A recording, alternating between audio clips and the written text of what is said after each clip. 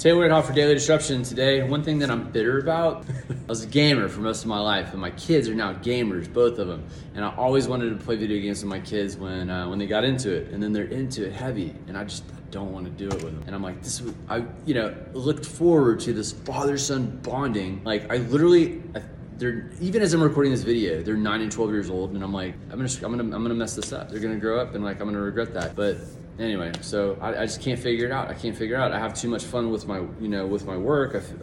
I don't know. Here I am thinking on the camera, but just being honest, that's what I'm bitter about. What about you?